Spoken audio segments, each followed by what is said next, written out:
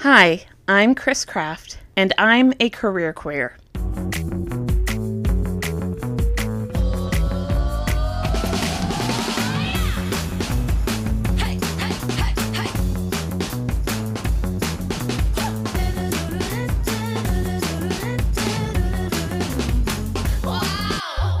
This week, I have Karina Basso with me. Karina is a writer, editor, aspiring blogger, and full-time Virgo. Hello, Karina. Hi, Chris. How's it going? It's going well. Thank you for joining me again.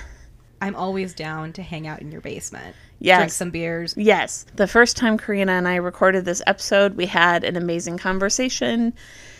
And of course, I lost half of it in the audio recording. Boo. So this is the second time that we are having this discussion, but I know that from all the other times I've talked to Karina, I'm sure it'll be just as magical. We're going to recreate that magic for you right here, Yes. right now. Yes. In this Chili's tonight. Is that a quote from a movie? It's from The Office. Ah, yes. And Yes. I feel love in this Chili's tonight. I mean, you have to feel something in a Chili's because, like, it's not that spicy. I have not gone back since I was a child, and I don't want to because I have a feeling any experience I have now, it will just ruin pale it. in comparison. Yeah. It won't be the same. I just want my memories of those chicken tenders and time with my dad. That's all I want. I love it. So, Karina, before we kick off this week's discussion, I want to ask you, how do you get to work? How do I get to work? So previously, I got to work in a car, 15-minute drive. Now, I get up, I take a detour to go to the bathroom. Quick stop in the kitchen to get my coffee. And then I sit in the dining room at what was previously our dining room table, but is now my desk. Wait, so you have a roommate? Yes, I do, Caroline. Yeah, is her desk in the back? Yes. Is that where she's, like, been banned? Relegated. Exiled? Relegated. When we were both working from home, yes, but after about a month and a half, they recalled her to the office. So that's right. She's gone during the day, so now the cats are very sad and asking for twice the attention because I am the only mother at home. Yeah, so how have you been dealing with that sense of isolation at home? Like, how's that been treating you? I have just, trying to find, I don't want to say creative, but definitely trying to find ways to feel like I'm still working with other people, whether that's having a video open and co-working, whether it's actually having somebody come over and co-work with me in the backyard, or even just having things planned to see friends after I'm done working. Yeah. So I think it's really important to, one, have a routine, but also have check-ins during the day with other people. Yeah, I think that we get so used to working in environments with other people that this whole coronavirus and a lot of people working from home has been such a change for so many people in that way. It really has. Okay, before we get started with this episode, I want to make sure that people know that we are going to be talking about spoilers in the Marvel Cinematic Universe all the way through Far From Home. A lot of the production ideas for this podcast happened during the COVID-19 pandemic in the United States, which is currently still happening. I have no idea when it's going to end. Probably never. Some states and political figures like to pretend it's not happening anymore. Yes, we believe that the coronavirus is still happening. It is July. I really don't think we're going to see the end of it until 2021. I know. But the show must go on. And so anyways, during that time, my partner and I have started watching the Marvel movies in order. A lot of people have been doing this. It's a great way to do some self-care. And I would say that we've really been pacing ourselves through them. That's not been my choice, weirdly enough. It's been my partner who's been forcing us to pace ourselves. He really wants you to savor it. No, I think I'm way more into it than he is. So he just needs like some space in between, or? Yeah, well, first of all, he's not really a big movie person. Oh. He's and like, that I'm a really big movie person. Mm-hmm. I think that that's like a part of my personality. I just love going to the movies. I love going to movie theaters. I am really upset that that is not a part of my life, but it is okay. I will survive. The Marvel Cinematic Universe actually has a ton to chew on in terms of individual growth during adversity, management, and teamwork. Karina and I will break down this topic over a few different episodes over the course of this first season, but we'll start with an overview of superheroes' appeal in general, and then we want to look more closely at Peter Parker, Tony Stark, and their relationship as a mentor-mentee. Fun fact, y'all. Tony Stark is a career queer. Yes! He is canonically bisexual, baby! Why would he confine himself to just one gender when he could have all of them? Right. I just love the way that Robert Downey Jr. plays him, because Tony is very masculine, but he also has a very, like, flirtatious energy around him, especially in his interactions with the Hulk. Bruce Banner. Yes. I was going to say, he's very... Not the Hulk as a person. Can anyone really be flirtatious with the Hulk? Mishmash. Karina, I want to start with, why do you think superhero stories are so powerful? So in my opinion, I think superhero stories are our modern day mythology. You know, you think about epic heroes, Beowulf, Hercules, Odysseus, Perseus. I mean, the list goes on. And these were literally supermen. You know, they had either extreme courage, extreme strength, other abilities that made them special and made them able to go off and fight monsters and defend people and complete these impossible tasks. Yeah.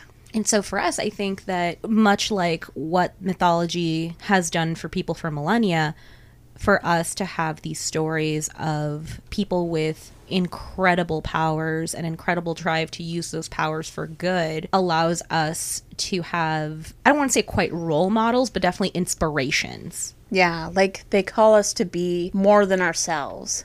Yes. You'll hear this. Okay, first of all, full disclosure, I love Batman. I am not a fan always of Batman fans. I know we're going to sidebar just a little bit to DC for a second. Yes. Because one of the things you hear very often are, they'll say, if I had as much money, I could be Batman. And it's like, no, actually you couldn't. But it's just, there is that mythology behind it is, if I just had enough money, I could do this. And it's not true, because that would be like saying if I had just enough money, I could be Iron Man. I've heard that about Batman so much, is that because, like, he doesn't have some sort of special superpower, but, like, he has this grit and drive. You also can't deny that, like, so I'm not familiar with the comics. I am only familiar with movie versions of superheroes. But, like, in Batman Begins, Christian Bale, playing Batman, goes into the mountains and, like, has to learn really intense fighting styles. And that is true. Basically, I think around his teen years in the comics, Bruce Wayne leaves Gotham and goes, part of it he does train with Ra's al Ghul. He goes all over the world, not only learning different fighting styles, but learning detective techniques, learning forensics, learning how to escape different, like, handcuffs, like from a magician, that kind of stuff.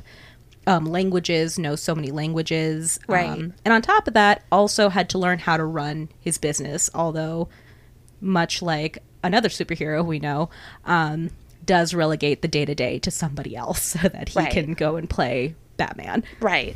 So I feel like to just say that Batman is just a guy in a suit takes away all of the hard work and all of the skill set building that he also had to do. It is. It really does devalue all the work that he's put into it. Right.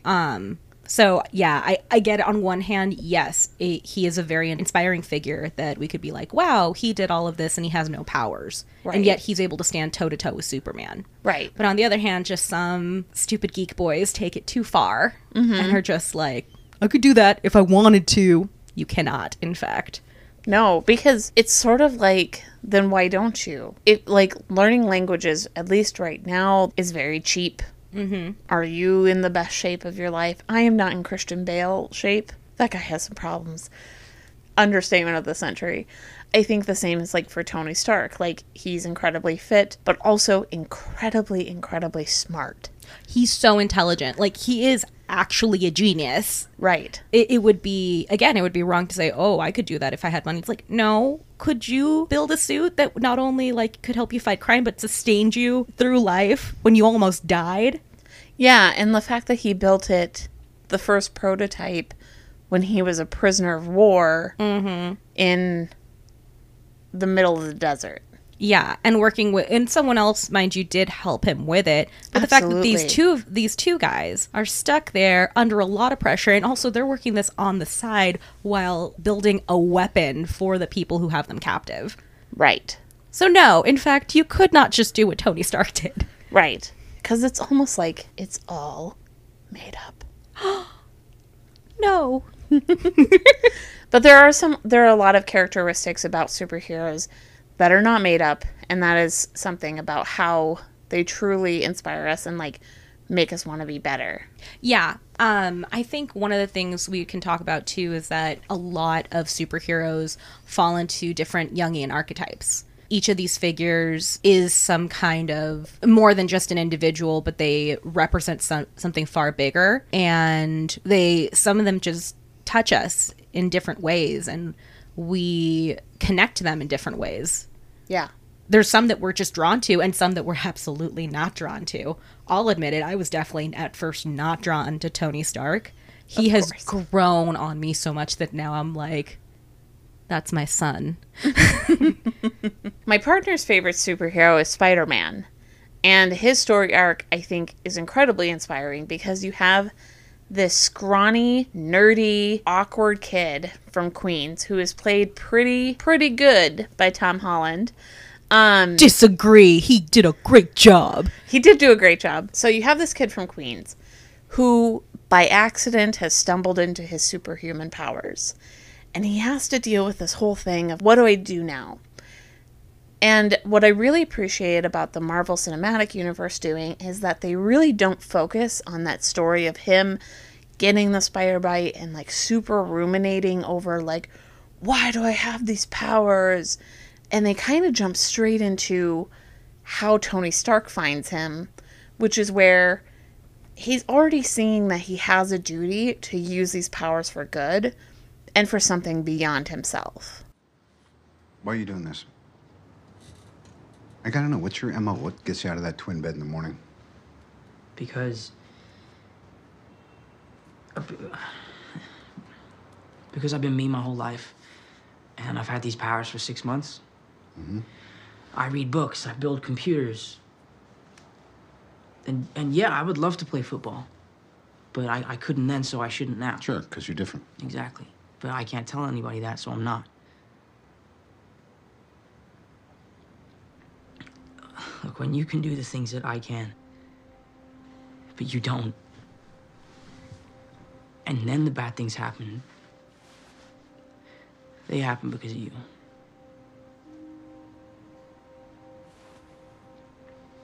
So you want to look out for the little guy, you want to do your part, make the world a better place, all that, right? Yeah, just looking out for the little guy. So what I find really inspiring about that, Peter Parker basically saw a need that his neighborhood needed somebody who was going to jump in and save people and just do general good, the area. I don't want to say general good in the neighborhood. Well, he is the friendly neighborhood Spider-Man. This is true. And he kind of steps up without anyone asking him because he sees that he has the ability to step up. Through that, he's also handed a series of situations that are much less than ideal. Karina, have you ever had a work situation like that where you felt that you had to step into something that no one asked you to do? Yeah. A few years ago, my boss, who was a terrible boss, but who had been around since the inception of the magazine, quit. And one of the editors from the other magazine came over and ended up becoming the managing editor. And I have a really great work relationship with him now. He's my boss. That's awesome. But definitely I was suddenly, well, Karina, he's your boss, but you're the one with all the industry knowledge now. Mm-hmm. So part of it was, I don't want to say that I had to train him, but definitely when there was a lot of questions of, is this correct? I felt a lot of pressure to be like, yeah, no, that is correct, and be firm in my decision, at least until he got time to catch up with the industry knowledge. Yeah, I think that that's really common to have to be in a position where you have to train your manager. Yeah. And it's the super weird relationship. But what was the outcome of that? It sounds like it was really positive. It was really positive. At the end, yes, he is my manager. Yes, he is my boss. I think what ended up happening through that, based on both of our personalities and just the needs of the magazines, I would say we're more like co-managing the magazine, and we are both equal stakes partners in it. And that has been really good. That was a very big shift for me from my previous boss. It felt really good to be listened to and actually have my advice taken seriously. Yeah, I definitely also experienced that during the one time that I have trained a manager, is that I felt like the outcome was that she inherently trusted me more than I feel like other managers have trusted me. She also saw me more as a colleague rather than as somebody who she had to like keep her thumb on. Yes. Which enabled me to do my best work. Yeah, I will say when you have someone who's technically your superior, but who treats you as a peer. Yes. And also gives you the room to be, if you're someone who likes this, to be self-driven, self-directed. You want to be your best for yourself, but also for them. Yeah. And you get more creative because you're like, hey, I want to do this thing. And they're like, sure, if you want to do it. There's a lot of room. I mean, there's also a huge responsibility. Yeah. As Uncle Ben did say, with great power comes great responsibility. Listen, I'm just going to keep doing this whole episode. This is literally what I have you here for. It's true. So kind of going back to that boss that maybe wasn't so great, what was that work situation where somebody handed you something that was less than ideal? I think that there were several times where we were short on copy for a magazine. Mm-hmm. And more often than not, my old boss would call me up and be like, Karina, I don't have time for this. Write something up right now. And copy is like articles? Or it can be writing? articles. It can be news items. It can be a lot of different things. But yeah, sometimes we'd be like, call people around and see what information you can get. Most of the time we write or we edit articles that are academic and research heavy. But every once in a while we'll do ones that are have a journalistic bent. So okay. It's kind of daunting and scary where you're told we didn't sell enough ads or this article dropped out, so now we have to fill it. Yeah, and with so little turnaround, it's not really like you're kind of getting thrown into the deep end without getting the kind of training that you need. Yes, and that was pretty much the first 2 years at this job. Just felt, especially my first... Did I tell you the story of my first week? Actually, No. This is actually a better example of that. I started work on a Wednesday. That Friday, they shipped me off to Orlando for a trade show with a bunch of other it was a trade show for pharmaceutical scientists and pharmaceutical companies. I knew nothing about the industry. I was hired because I was an editor and writer who could pick up on technical stuff pretty quickly. And it was like, you'll get to know it. But yeah, 2 days in the office. Third day, they shipped me off to Orlando for a week. And suddenly I am having to go around and talk to our advertisers and talk to different representatives and ask them to write things for us. Go out to dinner and schmooze our advertisers. And it was so anxiety inducing because I had no clue what I was doing. Right. This is like a classic, like, you got thrown into the deep end, you're totally in over your head, and you somehow have to, like, flounder your way through it. Yeah. I got a really great compliment from Vicky, who is one of the editors on one of the other magazines. Mm-hmm. And she said, because I told her, I was like, Vicky, I'm losing it out there. I just looked so terrible. She's like, well, then you must be a duck because you look really smooth on top. Looks like nothing's happening, but you're kicking your little legs underneath the water. I was like, well, as long as I look like I'm not absolutely trying not to drown here, I'll take it. Well, yeah, like, that's a classic, like, pretend like you know what you're doing, ask a lot of questions, and let other people do as much talking as possible. So kind of getting into that, though, I mean, in Captain America Civil War, we see Tony Stark giving Peter Parker, Spider-Man, a great high-tech suit that Peter Parker is just absolutely impressed with. But then, after the events of Civil War, where Peter Parker kind of just gets sent home, and then Happy's overseeing him with little to zero interactions with Tony Stark, And Peter Parker is just like, I just want to be useful and I just want to help people.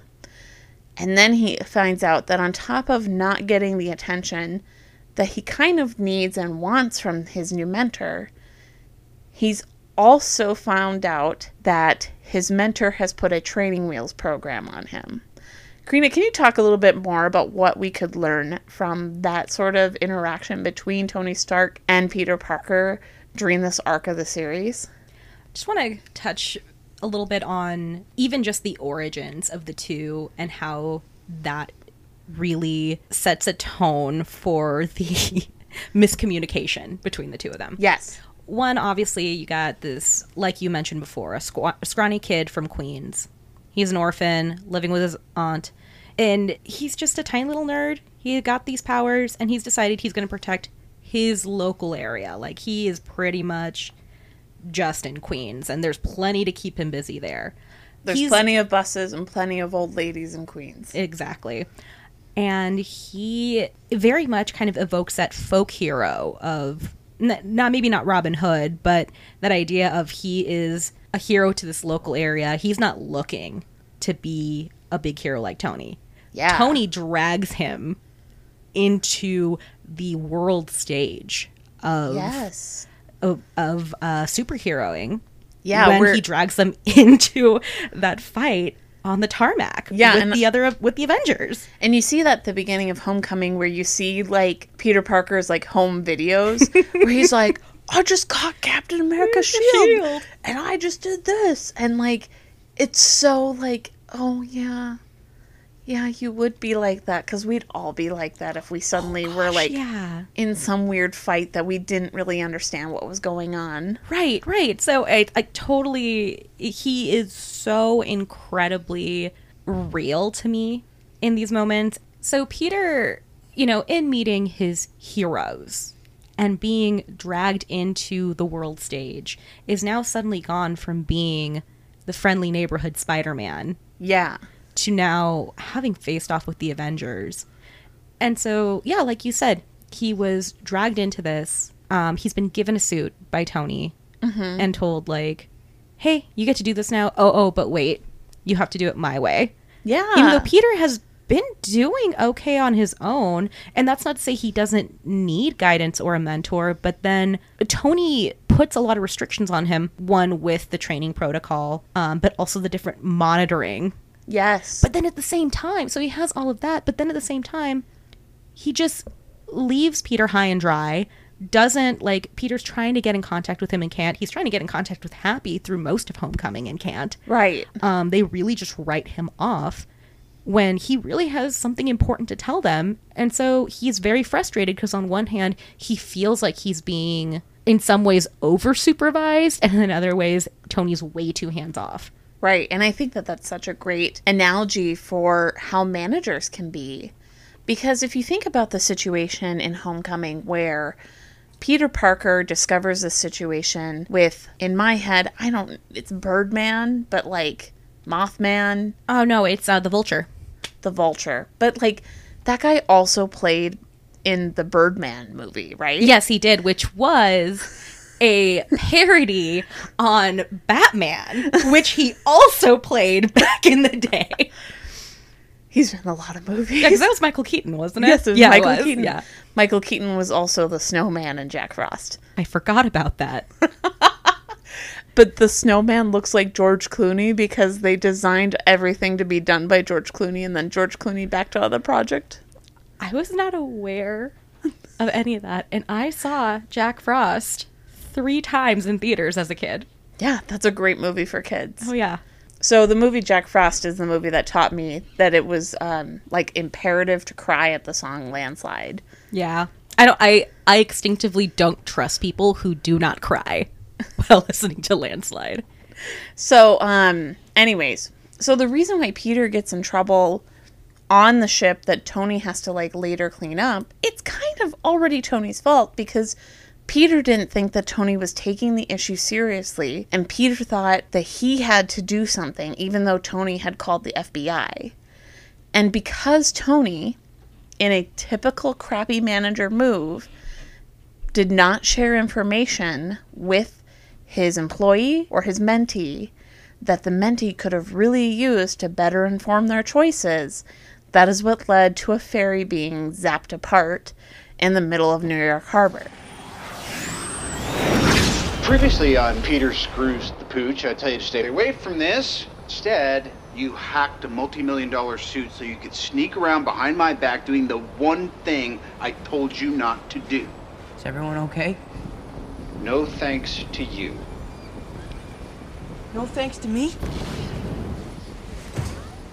Those weapons were out there and I tried to tell you about it, but you didn't listen.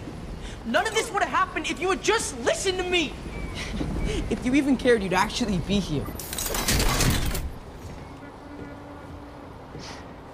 I did listen, kid. Who do you think called the FBI, huh? Do you know that I was the only one who believed in you? Everyone else said I was crazy to recruit a 14-year-old kid. I'm 15. No, this is where you zip it, all right? The adult is talking. What if somebody had died tonight? Different story, right? Because that's on you. And if you died, I feel like that's on me. I don't need that on my conscience. Yes, sir. Yes. I'm sorry. Sorry doesn't I understand. That whole scene is always really heartbreaking to me because you see Peter trying so hard to make it right and trying so hard to just, you see him going back and forth and doing all the webs and doing the where he's holding both halves together. You were 99% successful. And it breaks my heart. That whole scene really breaks my heart. It totally breaks your heart because Tony is just rips him to shreds afterwards. Oh, God. So, if you manage people, what do you think we can learn from this situation about, like, giving our employees the tools that they ask for, giving and, like, listening to them when they say that there's an issue, and trusting them that they want to do the right thing, and trusting them with information so that they can make the right decisions? And also, I think, and we see this modeled with Tony and Peter, that just because one way works for you doesn't mean it's going to work for your mentee. Yes. And you see that where Tony's like, I gave you the suit. I gave you all the tools to succeed. Why aren't you doing it, Peter? Right. Another way to think about it is that Peter is a small startup company. And all of a sudden, this big corporate Dun dun dun dun dun dun dun dun dun dun dun dun dun dun dun. comes in, and it's like, so we're going to start doing things my way. Yeah. And little startup Peter is like, listen, I'm not a Fortune 500 company. Right. I am just the friendly neighborhood Spider-Man, and I'm trying to do things my way, and I'm getting my ass kicked because I've now been thrust into a world where the stakes are higher. Yeah. With no training, or little to no training. And I'm expected to follow these corporate rules that I didn't have to follow before. Yeah, when Peter was just doing his own thing with his own crappy suit, he was really, really happy. He was. Because he was just doing what he felt in his heart was right and doing good work. By giving him the, like, super sexy suit and the super, like, high-tech gear, I mean, you just see him struggling with it. In Homecoming, you see him trying to figure out what his different shooters do. He's really struggling with it because, like, he accidentally, like, tases himself. Yes. And then, like, he accidentally enacts kill mode. And he's like, wait, why would I even need that? I love that happens again later on with when he has the glasses in Spider-Man Far From Home. Yeah, yeah. But yeah, no, it really isn't until he's forced to be in that hangar overnight and actually has time to actually test out the suit and figure out what it can and can't do. Yeah. That he actually learns how to use it. But even after all of that, at the end, he beats the Vulture using his shitty ass suit. Yeah. The OG Spider-Man suit that he clearly just put together from, like, bargain bin fabric and got some, like, scuba goggles. Right, because much like a startup or much like an employee who isn't given any resources, or much like when you're, like, starting off a new project, like, you're just cobbling things together. And yeah, you may not deal with your battles in the most elegant or effective ways, but you're still going to, like, overcome your different obstacles. Right. Or even when you fail, you do get an opportunity to try again. It's true. And I think, just to give Tony a little bit of the benefit of the doubt, Absolutely. for him, giving this kid a suit was a way to protect him. Absolutely. But he didn't realize that, Peter was already super without the suit. And the suit could have been a great addition. It could have been a great support. But in so many ways, especially without the proper training, it really just held him back. Peter would have loved to have been trained on that suit. He really would have. The suit wasn't training him, and Tony wasn't taking the time to train him either. Even though you have great intentions, was Tony ever planning on taking those training wheels off? I don't think that it's that he didn't care. I think he really thought, like, either this suit is good enough that he'll figure it out, it's intuitive enough, or he just never thought that he was going to have to train Peter. In even another world, maybe he thought, yeah, I'm going to take the time, I'm going to really mentor this kid, I'm going to be the dad to him that I wish I would have had. Because you kind of, like, he does acknowledge that, like, he is enacting some of his own, like, daddy issues. Yes. Out on Peter. And so he doesn't really get to that, though, until, like, the end of Homecoming, really. Absolutely. And so when he comes into it, I think, in so many ways, Peter looked at him and said, "Hi, new dad." And Tony wasn't prepared for that. I don't think that was not the kind of relationship he was looking for when he took on Peter. He should have kind of expected it, though, when you had a 16-year-old kid. Yeah, I mean, and a 16-year-old kid who kind of lacks that father figure in his life. Right. Or, like, because he has his Aunt May who's doing a great job. Right. But I think that I can definitely see how he's struggling with that. And you really do see how Tony does end up begrudgingly trusting him a little bit more as, like, time goes on. Because then you have Infinity War.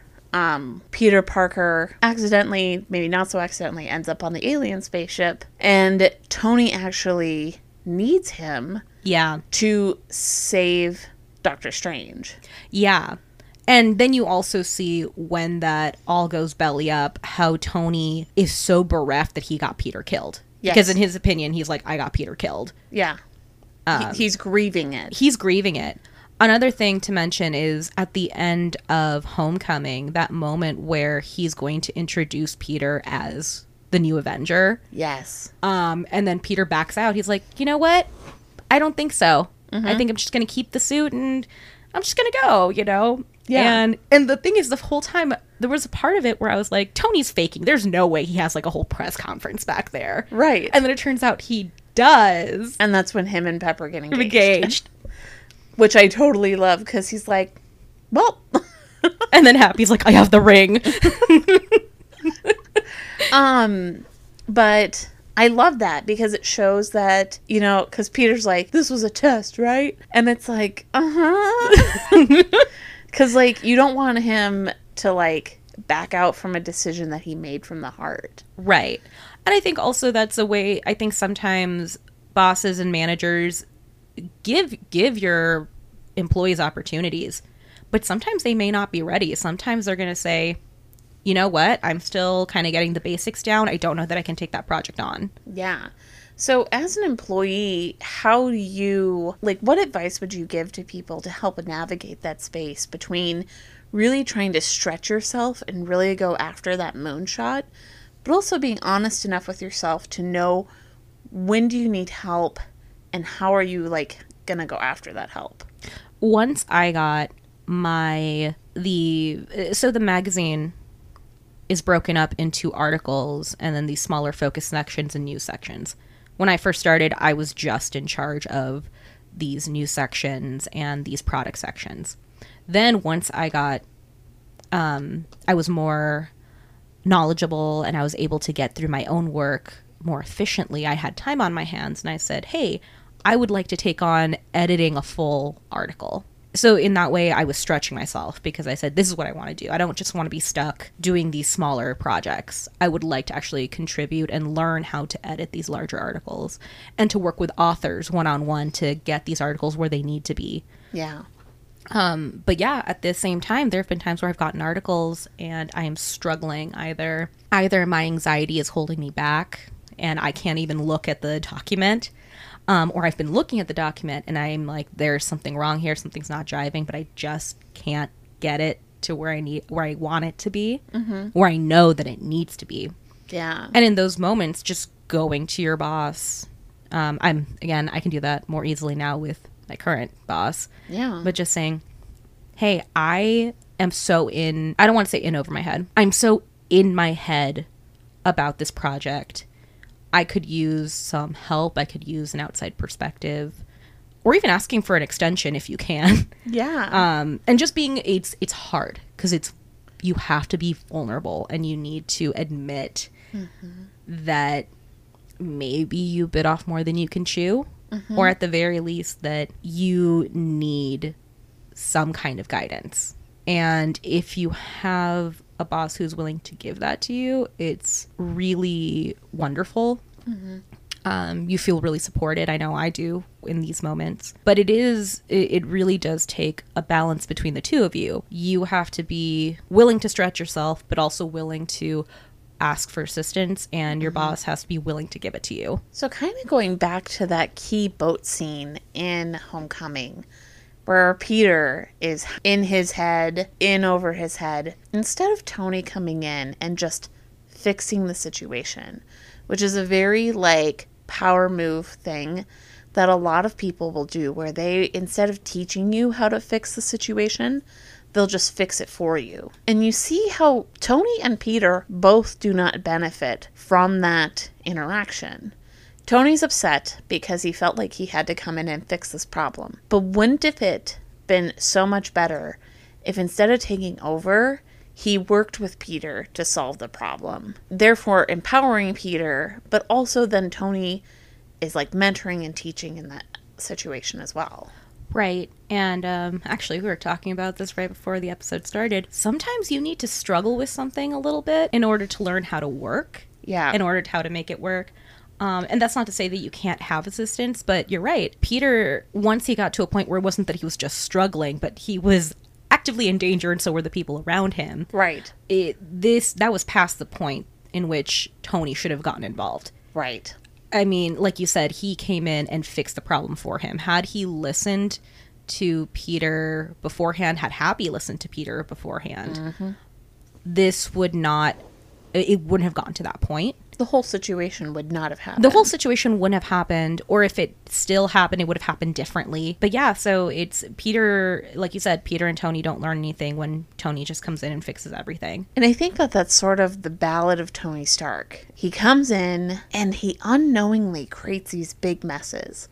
He always, if you've noticed, he always creates his own villains. Right. He always creates his own problems. You see how Tony not only in each of his movies creates his own villains, but then in Far From Home, you see how all those little interactions have piled up to create the ultimate, group of people who are now going to take down Peter Parker and who knows who else, and Tony's not there to fix it. Well, yeah, and he very pointedly hands his legacy over to Peter. And it's very apparent. A child. I'm sorry. A small child. To quote John Mulaney, I'm small and I'm poor, so you can imagine the stress I'm under. Poor Peter. Yes. But no, he leaves him the glasses. He leaves him, even dead, I'm the hero. Yeah, Edith. I'm like, wait a minute. You had to say the acronym to remember the woman's name. Yes. I couldn't remember it. I was like, because the acronym was, I was like, oh, that's funny and that's so Tony. But it's true. Tony, with his, he's so blinded by his privilege and his own needs that he doesn't realize all the enemies he's made along the way and how many, people who have been hurt, right, either by him directly or indirectly within his company. Well, even that weapons producer that Michael Keaton plays in Homecoming, yes, is another villain that Tony created. And it's so the Vulture specifically, I actually find him really sympathetic because he's a guy, he's a local construction worker, and all of a sudden he had won that bid. He had the right to start construction on that, but then all of a sudden they're coming in. He had hustled for it. He bought new equipment for it. Right. And had all these people, and suddenly Tony's coming in With or the government. with the government to clean it all up and taking away the work from the locals. Right. And not compensating them for it. Right. This is what happens when you come in and take over and you don't help the people figure out how to navigate this new situation. Yeah, well, I mean, and we've seen that before with Tony before. And again, I have a very big soft spot in my heart for Tony Stark. I love Tony Stark. I do not want He this is to be a Tony bashing situation. No. I really do love Tony. There's a lot of things I admire about him. However, it is very hard for me as an anti-capitalist feminist to not see him critically through that lens. Absolutely. And to see him coming in and gentrifying and taking away, coming in as a big corporation and taking away business from small mom and pop businesses. And during that movie, he's not even keeping his company in New York. No. He's moving out. Yeah. So thinking about it in that macro sense, wow, I'm taking the Avengers and the Marvel Cinematic Universe very seriously. But like, as you should, Christine. but he's taking away jobs and like that, and like it's all of those little slights because he is gonna be able to hire the smartest, most capable people in the world. And when you mess with people like that, it's gonna end up creating a Mysterio who's gonna burn your empire down. Yeah. And again, going back to that, Tony didn't even have to deal with the fallout for that. Peter had to because Peter had to because Peter is his heir apparent, and he has left so much on the shoulders of a 17-year-old. And even Nick Fury, wee boy, a wee lad, and even Nick Fury adds that. And I'm always so upset in that scene where, well, spoilers, Nick Fury, not Nick Fury. Peter's like, I'm sorry, Mr. Fury, I'm just your friendly neighborhood Spider-Man. And he goes, bitch, you've been to outer space. And it's like, this poor little kid just wants to be on his Euro trip and ask the girl that he likes to be his girlfriend. Like, that's all he wants. Is all he wants. All right, hey. All right, good job, guys. Let's just not come in tomorrow. Let's just take a day. On that note, Karina, thank you so much for digging into this topic with me. I think it is clear that you and I could talk about this topic for hours. It's true. And take the ramifications of a fictional universe very seriously. I always do. But I think it just goes back to show you that within fiction, there's all these things that you can learn from it. So the next time that you're watching a Marvel movie at work, just tell your boss that you're doing company research. Karina, where can people find you? You can find me online. I'm mostly on Instagram at Nina Blanquita. You can also find me on Tumblr. If you do follow me on Tumblr, you're going to get a lot more information about me than you probably want, but oh well. And that one is Latina Incognita. And I'm also on Twitter as Mystic Femme. I love it. If you subscribe, Thursday's episode where Karina's going to join me to answer some listener questions will hop straight into your feed, and we will see you then. If you want to ask a question or share your reactions to this episode, DM me on Instagram or Twitter at TheCareerQueer, or email me at thecareerqueer@gmail.com. Until next time, keep navigating those rainbow waters.